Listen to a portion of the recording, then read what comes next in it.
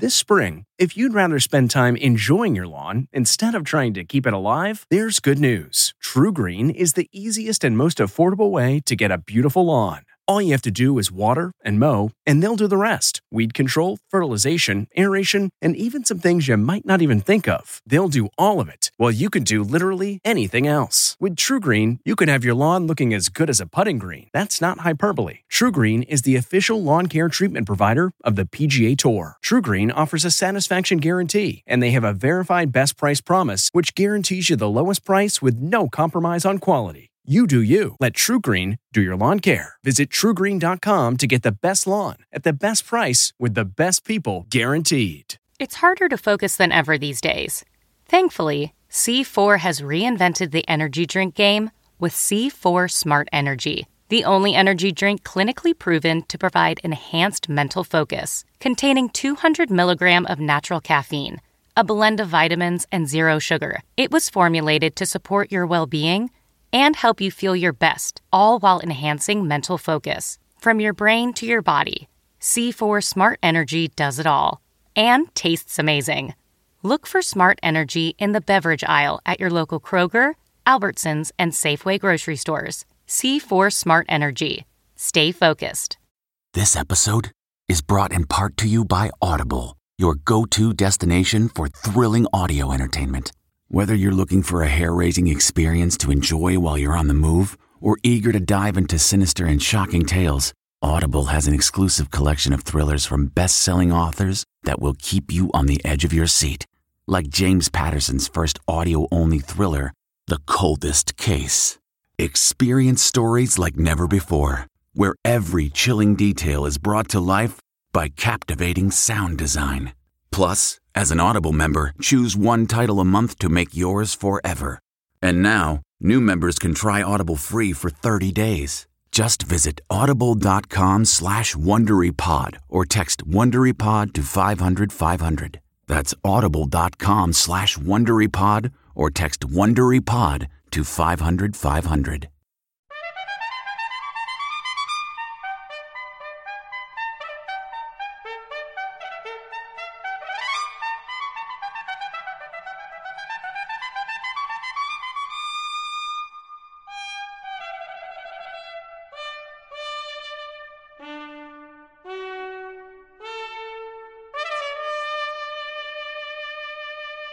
Good morning. I'm Jane Pauley, and this is Sunday Morning. Election week is over, and the projected winner is Joe Biden. Not that his victory at the polls was easy or free of controversy or dispute. It was a nail-biting conclusion to a campaign for the history books, as Martha Teichner will report. It's time to put away the harsh rhetoric, lower the temperature, see each other again, listen to each other again. Oh, if only President-elect Joe Biden could pull that off. I think the vast majority of people in this country really don't want to think about politics 114% of the time. For now, though, a look back at our fraught election this Sunday morning. From there, it's on to one of the enduring legends of the silver screen. She's Sophia Loren, and she'll be talking with our Seth Doane. The word legend may be overused, but with Sophia Loren, it's warranted. And this week, she's returning to the screen. There's some Oscar buzz around this performance. You know, Oscar, I have already won. For me, it's enough to have made my film. That's what I really believed in. More things, if they come, they come. If they don't come, that's life, huh? Loren on life, family, and her definition of beauty, later on Sunday Morning.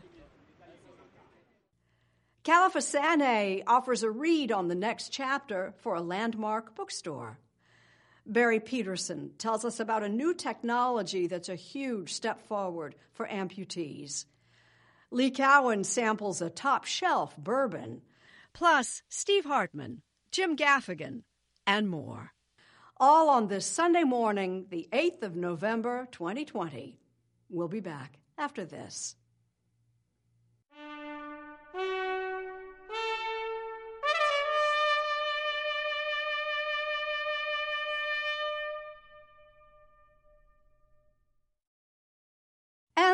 is Joe Biden.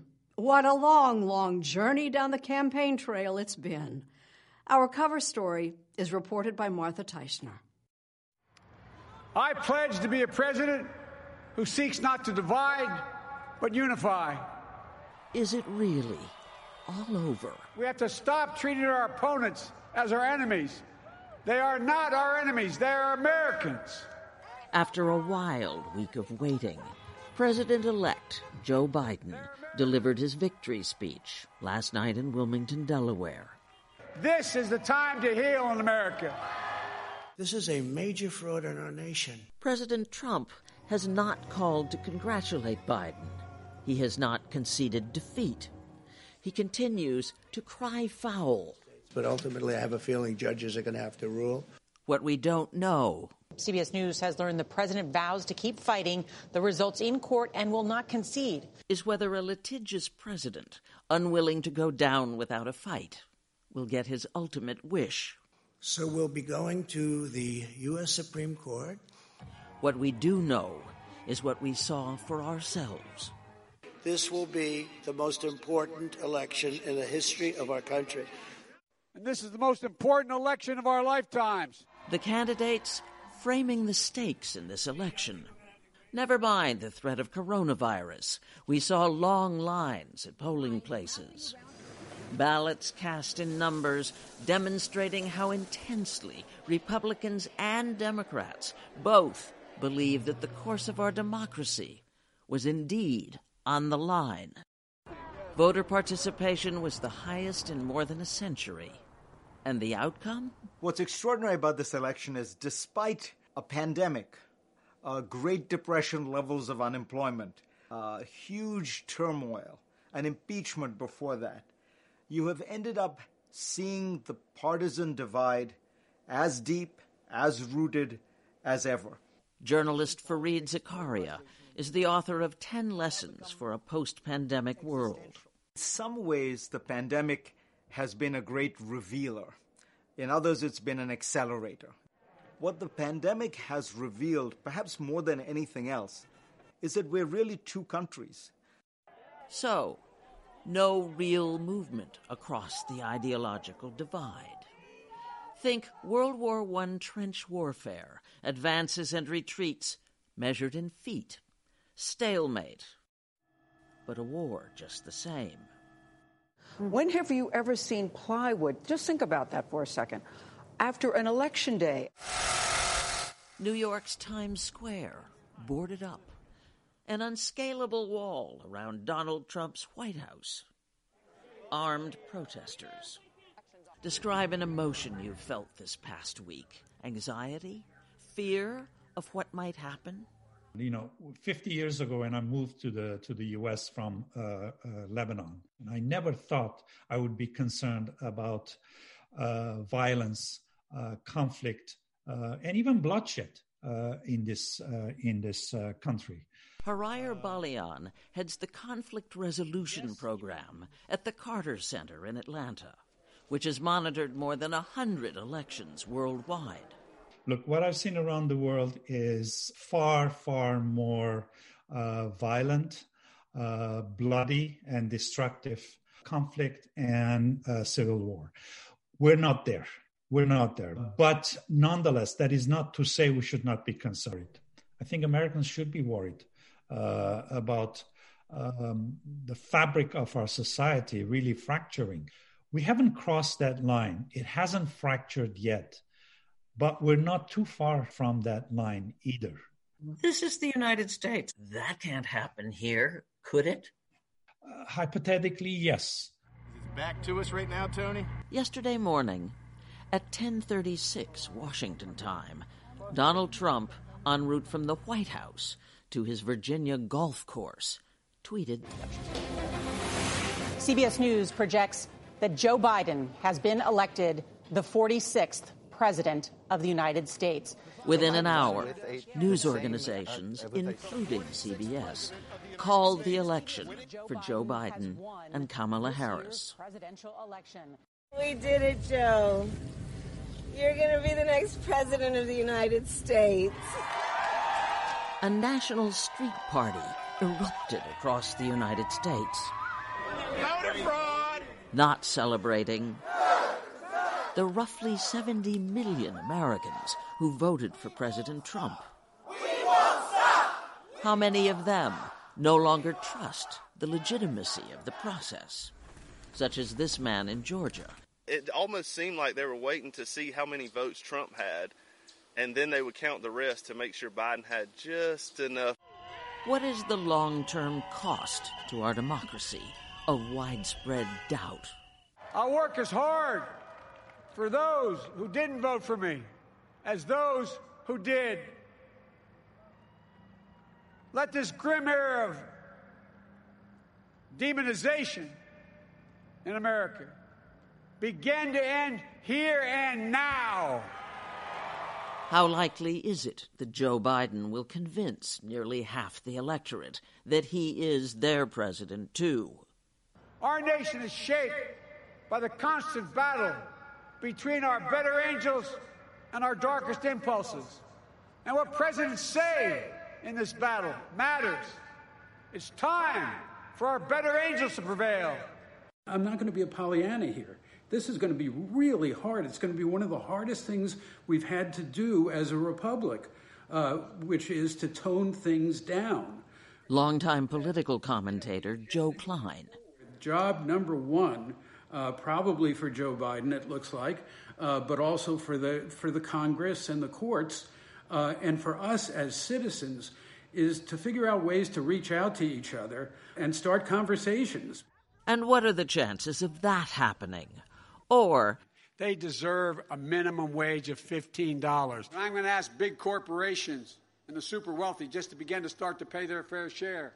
The issues Biden campaigned on actually getting passed, unless the Democrats can flip the Senate, likely only if they win both Georgia's runoff votes in January. President-elect Biden's agenda will hit a formidable red wall there by the name of Mitch McConnell. You know, the same Mitch McConnell who set out to make Barack Obama a one-term president. The same Mitch McConnell who sabotaged Obama's Supreme Court pick, Merrick Garland. Philadelphia elections are crooked as a snake. They are setting the stage to potentially steal an election. For the moment, the GOP still sounds like the party of Trump. But I don't think you can underestimate the incredible power that a president has in setting style for the country. Just look at what Donald Trump has done. I think that if you have a different president setting the tone, there are things that are going to change. The dozens and dozens of executive orders and regulatory rollbacks President Trump signed into effect. With the stroke of his pen, Joe Biden plans to start undoing them on day one, January 20th.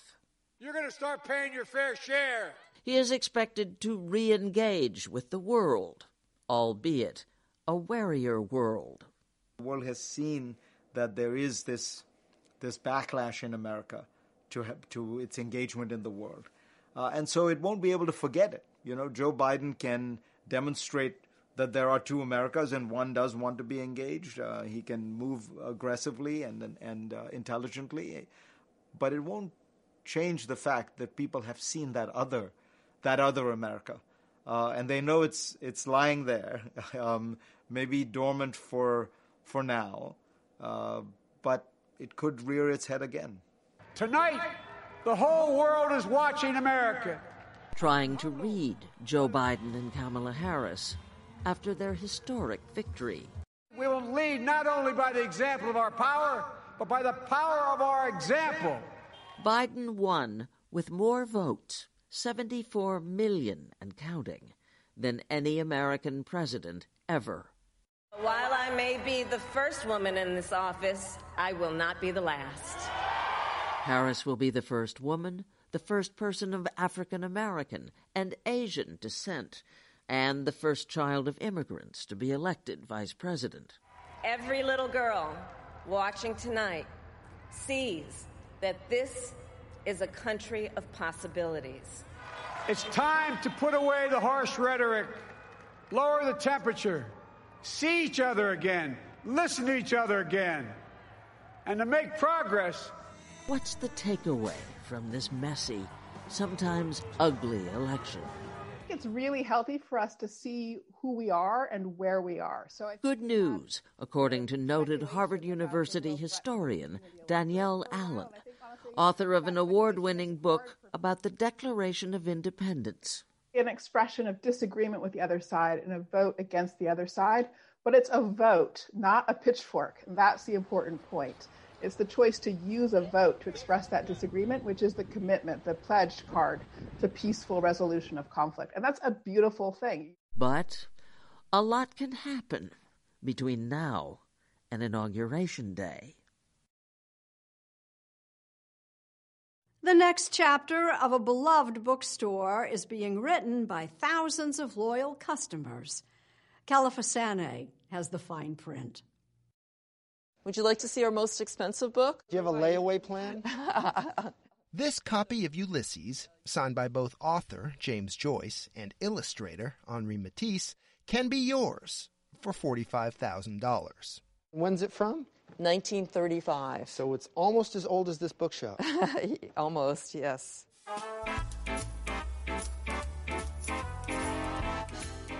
At 93 years old, The Strand is a New York institution.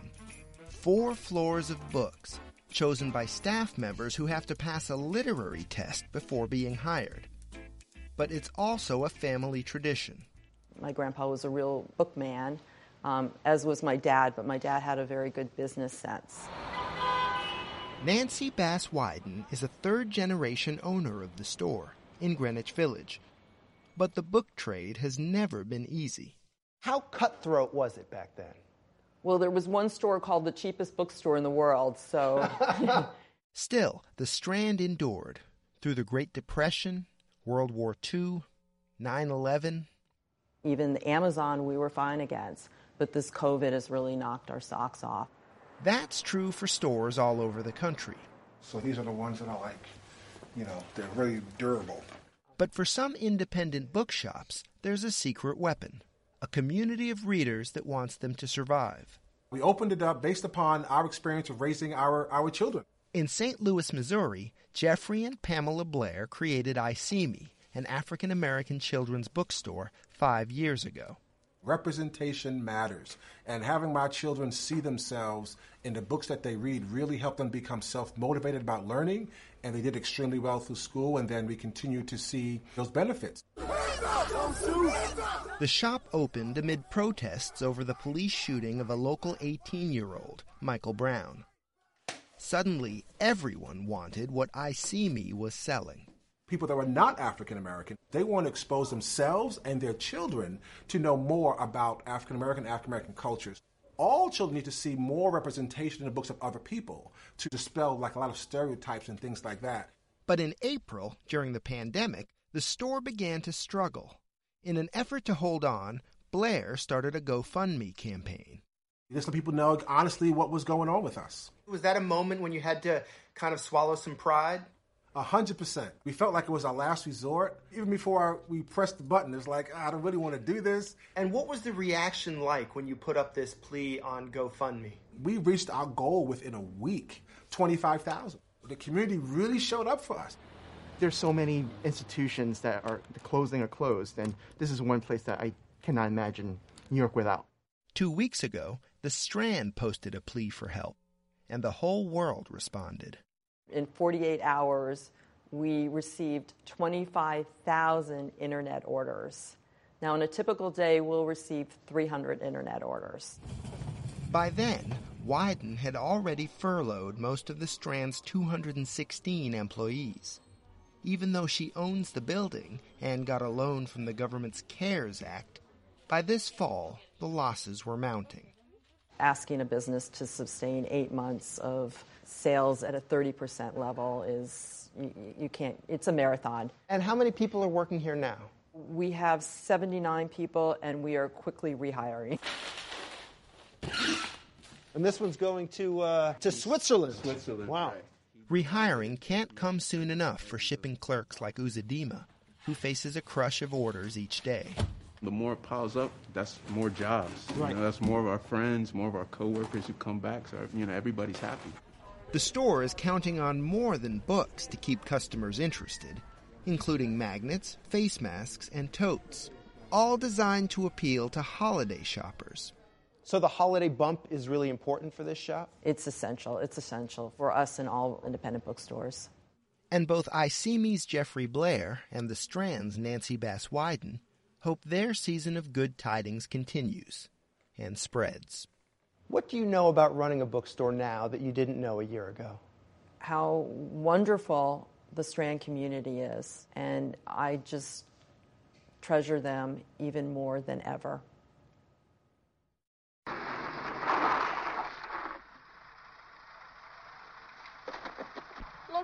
Sophia Loren's performance in Two Women earned her an Academy Award and a place among the legends of the movies.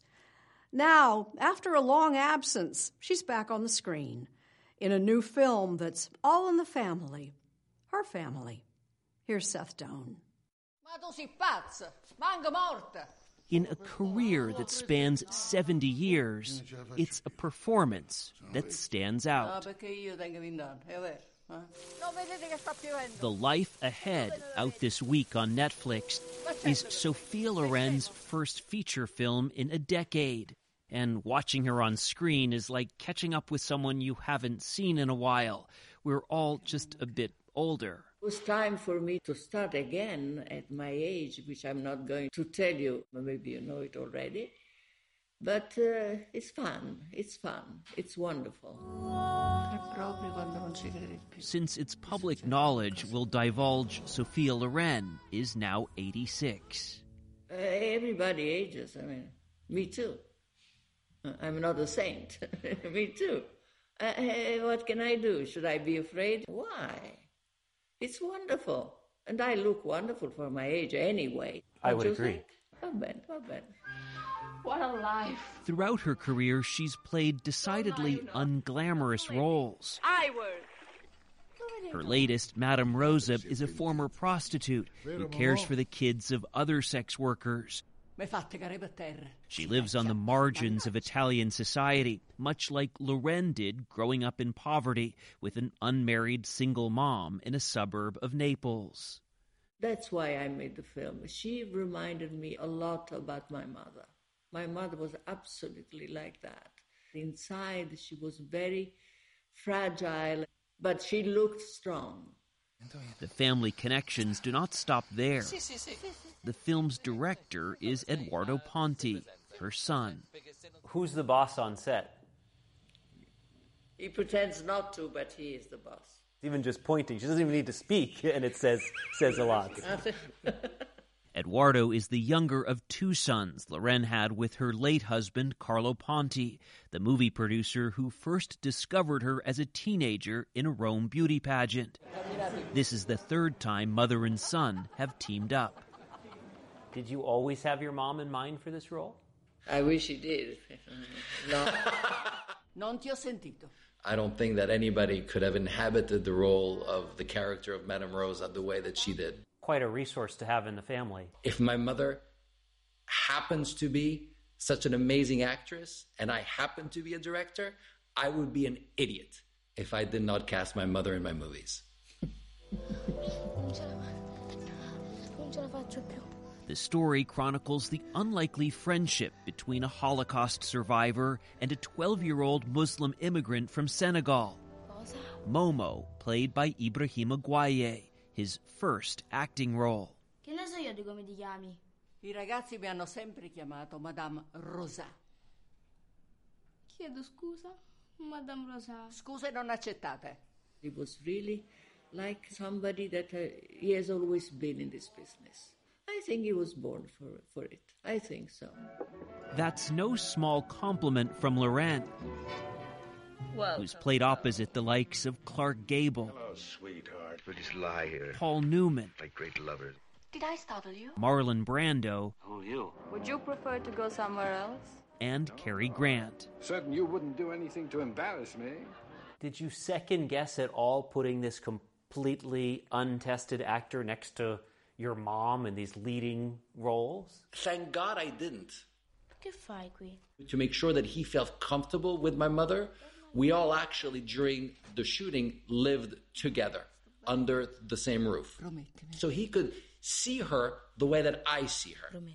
So Ibrahima would get up in the morning and Sophia Loren would be in the kitchen saying, before Correct. we shoot, I'll make you Correct. breakfast? Yes, because that was the only way to create the right bond for them to know each other. Dammelo detto.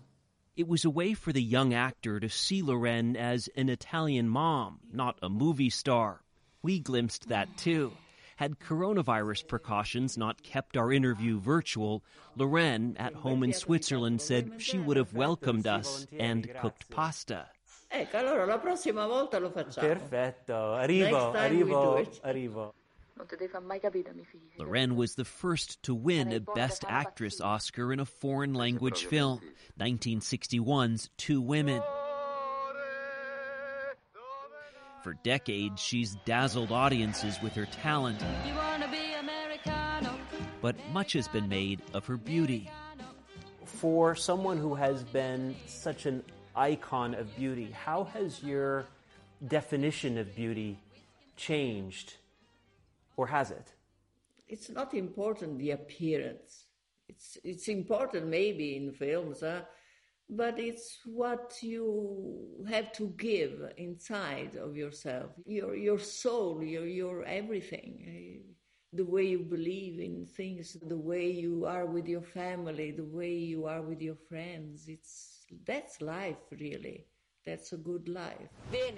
Loren had taken a nearly decade-long break from acting to dedicate time to her family until the right part with the right director came along. How was it to work with your son? No, not good at all. Very bad, very bad. Because he knows me so well, he always knows how to push the right button for me to be able to react and do whatever he thinks I should be done. My mother approaches every movie like it was her first. And part of her process is, oh my God, I can't.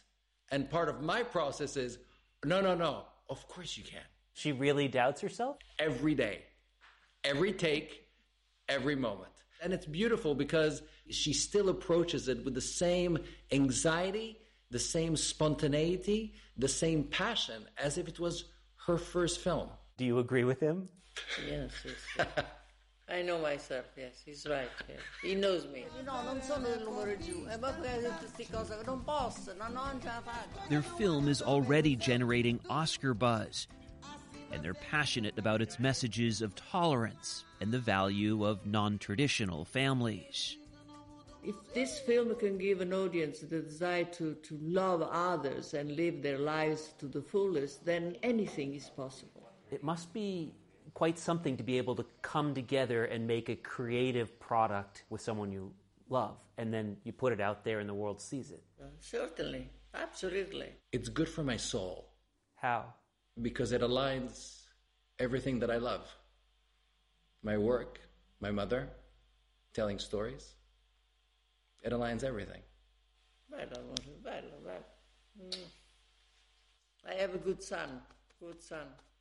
And I have a good mother. A good mother. Oh, see, that's for sure. Looking to instantly upgrade your Mother's Day gift from typical to meaningful? Shop Etsy. Get up to 30% off well-crafted and personalized gifts from participating shops until May 12th. This year, embrace your creative side. You know, the side your mom gave you. And shop Etsy for custom jewelry, style pieces, home decor, and extra special items she'll adore. Need something original and affordable for Mother's Day? Etsy has it. Shop until May 12th for up to 30% off gifts for mom. Terms apply. Have you ever covered a carpet stain with a rug? Ignored a leaky faucet? Pretended your half-painted living room is supposed to look like that? Well, you're not alone. We've all got unfinished home projects. But there's an easier way. When you download Thumbtack, it's easier to care for your home from top to bottom. Pull out your phone and in just a few steps, you can search, chat, and book highly rated pros right in your neighborhood. Plus, you'll know what to tackle next because Thumbtack is the app that shows you what to do, who to hire, and when. So say goodbye to all those unfinished home projects and say hello to caring for your home the easier way. Download Thumbtack and start a project today. It happened this weekend. News of the passing in London last month of Marguerite Littman, AIDS activist and literary muse. Born into a prominent Louisiana family and blessed with great personal charm, she grew up to mingle with some of the 20th century's best-known avant-garde artists and writers, including, most notably, Truman Capote. She's said to have inspired the character Holly Golightly in Capote's novel Breakfast at Tiffany's, a character brought to the screen by Audrey Hepburn. How do I look? Marguerite Littman went on to help found the AIDS Charitable Trust in Britain, which counted Diana, Princess of Wales, as one of its supporters. Marguerite Littman died at age 90.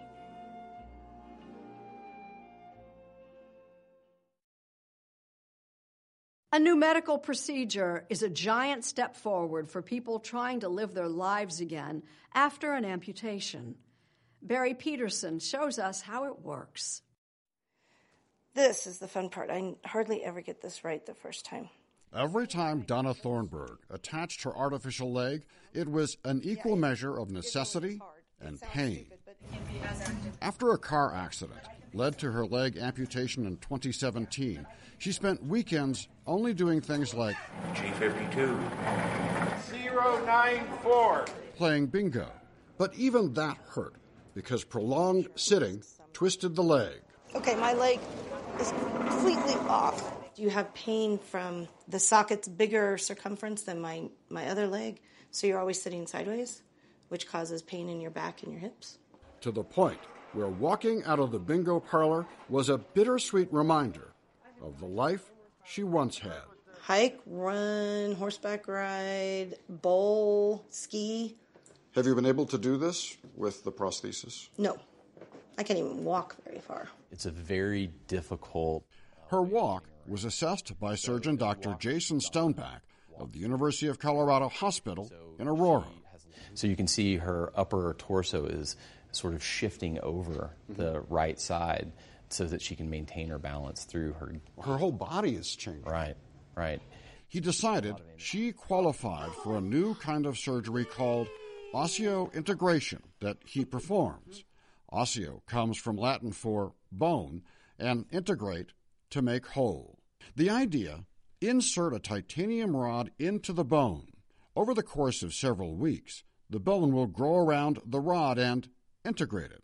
The last one I had... One part of the rod sticks out of the leg, where a special prosthesis can be literally snapped, on or off. Carol Davis lost her leg to cancer. I just go turning this way. I always have to tell myself, righty-tighty, lefty-loosey, and it's off. I can feel it pretty much. Carol has embraced her new freedom with a vengeance. The average amputee walks 2 million steps in 3 years. With her new leg, she did 2 million steps in the first 10 months after surgery. Carol, what has this meant for your life? I can get out and enjoy my life. I can take care of my grandkids. I have 19 grandkids. I go out and I can garden with them. I can do pretty much everything that I couldn't do before with them, where I would just be sitting in the house. With a gyroscope and a computer chip, the leg works with her. If I had stepped on something that threw me off balance, it would... A twig or a rock or something. It would tighten up, so it would just make it firm so that I wouldn't fall down. And it may get a lot better. If nerves in the stump could be linked to the artificial limb, then the brain could control the limb just as it does a normal arm or leg. The first patient was... That's what Dr. Richard Brennemark, who helped develop osseointegration in Sweden, is now exploring. We've already seen it work in the movies. Have you ever seen the movie Star Wars? Did you ever see those movies? Yeah. Do you remember the scene where Luke's arm has been cut off? And they attach a robot arm and he can move his fingers and touch. That's what you're trying to do, isn't it? Yeah. can you? I mean, George Lucas streamed it up. Now it's just up to you to make it work. No, we don't know. But I'm normally pretty confident, so I think we can do it. Please. 3 weeks after Donna's surgery, Oh my gosh. the first steps. I'm blown away right now. I'm kind of speechless. It's beyond what I ever even hoped or thought or imagined. Like, I don't even know what to say. It's crazy, different. It feels like a part of me. For the first moment since she lost her leg, something to celebrate. It's, I wish I had words, but I don't have words. No pain? No pain, none. No pain at all. We caught up with her 4 months after the surgery, after the leg had become her new normal. Are you getting close to the point where you don't even think about it anymore? I hope so. The main thing for me is moving my arms. I forget to do that, and I'll start walking like this. Not just walking, but Donna and her granddaughter went a step or two better, breaking into dance. Ta-da!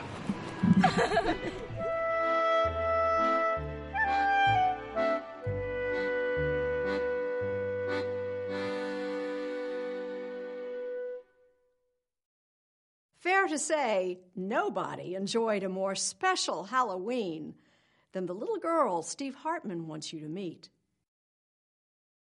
A search for hope at the end of this anxious week led me to this humble bundle. Zoe, now 3, is the proud product of TJ and Courtney Thomas of Atlanta, Georgia. Oh, look who's here. Hello. Cameo. Back in February, Zoe was diagnosed with leukemia. And because her immune system is now compromised, she couldn't go trick-or-treating last weekend with all the other kids. In fact, her parents even had to put up a sign to keep others away. Sorry, no candy. Child with cancer. The whole purpose was just so that we wouldn't have to keep telling kids sorry and have disappointed kids. Never expected anything like this. Never expected those little ghosts and ghouls to be such saints. I just immediately started crying. There at the foot of the sign, trick-or-treaters left their Halloween candy for the child inside. Doorbell camera footage shows kid after kid making the same character-defining decision, mostly on their own. No grown-ups were there telling you what to do? No. We tracked down a few of the angels. She dumped her whole bag. Your whole bag? I wanted to give back to them. I wanted to give back to them. It's somebody's little girl. The empathy we heard and saw. Courtney says it was just the medicine her family needed. During this crazy time with everything going on in the world, just the gesture of, hey, we're all in this together, and just remind each other that there's still hope and love. Still hope, love, and much better role models than the ones we obsess over.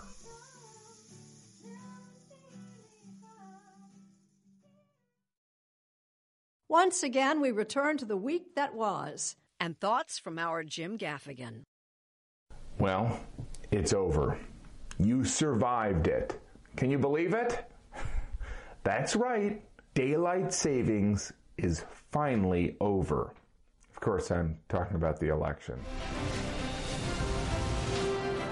Wow. That was an emotionally taxing experience for all of us.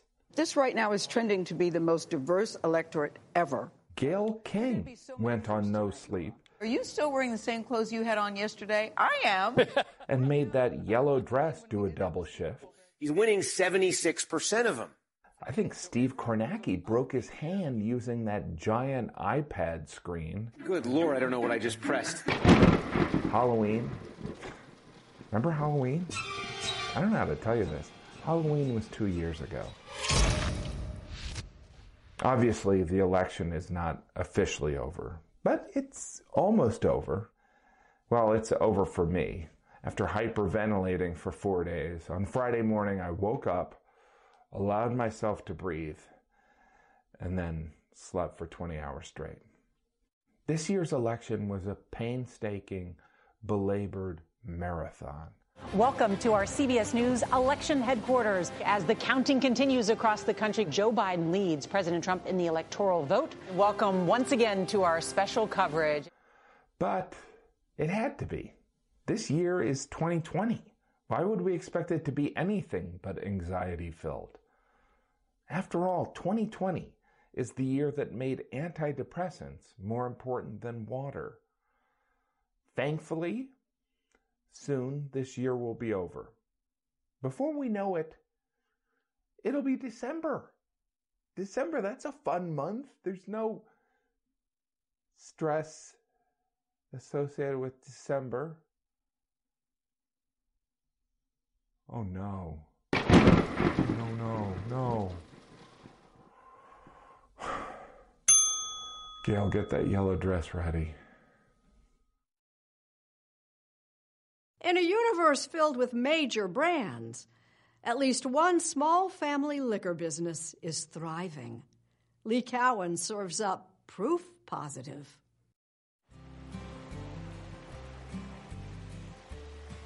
Kentucky's limestone water. It's too good not to be used in good bourbon, which may be why there are 2 barrels of bourbon for every person who lives here. Although in the wake of the election, some of them are likely empty by now. But there is one tale about one bourbon, told in the glow of an autumn evening, that's less about whiskey and more about family and time, and not enough of either. Amen. Good job. This is the home of the Van Winkles, an unassuming family in Louisville, who are as private as they come. Cheers. Cheers. If their name wasn't on the bottle, you'd never know. They craft some of the most coveted bourbon in the world. Pappy Van Winkle. Do you remember the first time you tasted it? I do. It had some, but it didn't taste thin and gasoline-y. I don't have the official words. But it felt like if I poured it over a spoon, it would coat the spoon. That's Wright Thompson, senior writer for ESPN, who, like the sports heroes he usually writes about, thought that the lore of the elusive Pappy was worth a book. You get the sense that the bourbon is almost an accidental byproduct of these people just living their lives. And maybe that's why people go so crazy for it. I think you know yourself pretty well until someone else starts writing about you. The current keeper of the Van Winkle secret is Julian Van Winkle III. The first one, not so much. Not bad, just different. His son Preston has spent nearly a lifetime as his dad's able apprentice. I was younger than the whiskey I was selling when I started working for my dad. Well, you just learn all kinds of stuff hanging out with us, Lee. Julian started young, too, fixing leaky barrels for his dad, who learned the craft from his dad, Pappy himself. Look at that. That is probably the rarest bottle in there. Pappy is so storied, he has his own exhibit at the Fraser History Museum in Louisville. He was just a great old guy. He was very dapper with his little vest on, smoking his cigars, and he was a very unique individual, a real salesman. His sister says that Julian is Pappy made over. I don't see that, but... I mean, look at the label. That's true. You're turning into him. Pappy used wheat instead of rye in his bourbon recipe, which gave it a smoother, sweeter taste. His vow is still bolted to the distillery that he co-founded on Derby Day in 1935. We make fine bourbon, it reads, at a profit if we can, at a loss if we must, but always fine bourbon. It's what my father and grandfather were always doing, was selling aged bourbon whiskey, really good aged bourbon whiskey. But by the 60s, even the finest bourbons had gone out of favor. They were dinosaurs with a cork. It was like an old man's drink. My grandfather used to drink bourbon, but we sure don't drink that stuff anymore. It's one of those kind of deals. Yeah, I mean, if the last time you had bourbon was Kentucky Tavern in college, the difference between this and that is like a hood ornament and a racehorse. I mean, it's just... And yet, there Pappy sat, unwanted. Julian's dad reluctantly sold the family distillery in 1972. Do you think he ever got over selling the distillery? No, I don't think so. No, it pretty much did him in, I think, in the end. It was his life. I mean, he brought it home every night, so it was a tough deal. He died of prostate cancer just a few years later. Did you feel a pressure to carry on the business, or was it a desire? really. It was the only thing I knew how to do to earn a living, basically. So he started over, from scratch, really, with a beat-up truck and a forlorn distillery that he bought in 1981. He set about honoring something old, even while the beverage world had moved on to something new. Did you ever think about giving up? Nope. We didn't realize what was happening all that time. And he didn't either, honestly. He just knew how to work hard. Julian's daughters, Carrie, Chenault, and Louise, triplets. He was always fixing stuff and rolling barrels, and he would come home with a bleeding head or a sprained ankle and have driven home with a bag of ice from the gas station on his ankle. No one paid Pappy much mind until 1997, when the Beverage Testing Institute in Chicago got its hands on some Pappy. It gave it a 99 out of 100, the highest rating ever given to a whiskey.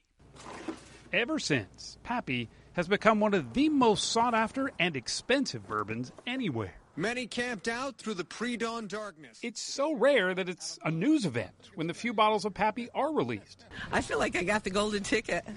Some stores have even resorted to using a lottery to decide who gets to buy even one bottle. People call them unicorns, and supposedly they're out there, but most people don't see them.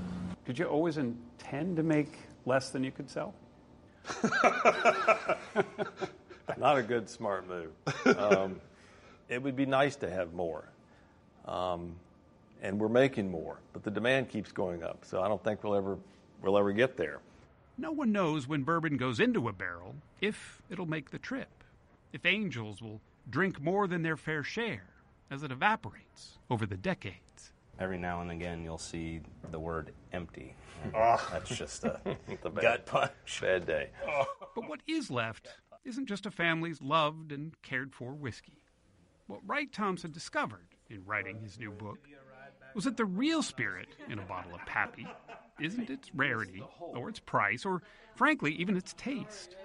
A bottle of Pappy is all about those who have gone before us. When you get it now, what you get is a son and a grandson's memory at work. I find that really powerful and moving. For you, this really isn't a book about bourbon at all, is it? It's barely a book about bourbon. It's a lot about what we owe our families and how we can pass the best of them along.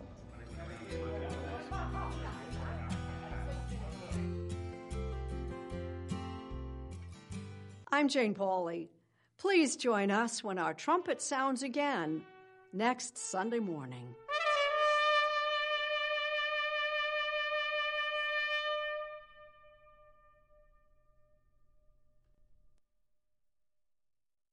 If you like CBS Sunday Morning with Jane Pauley, you can listen early and ad-free right now by joining Wondery Plus in the Wondery app or on Apple Podcasts.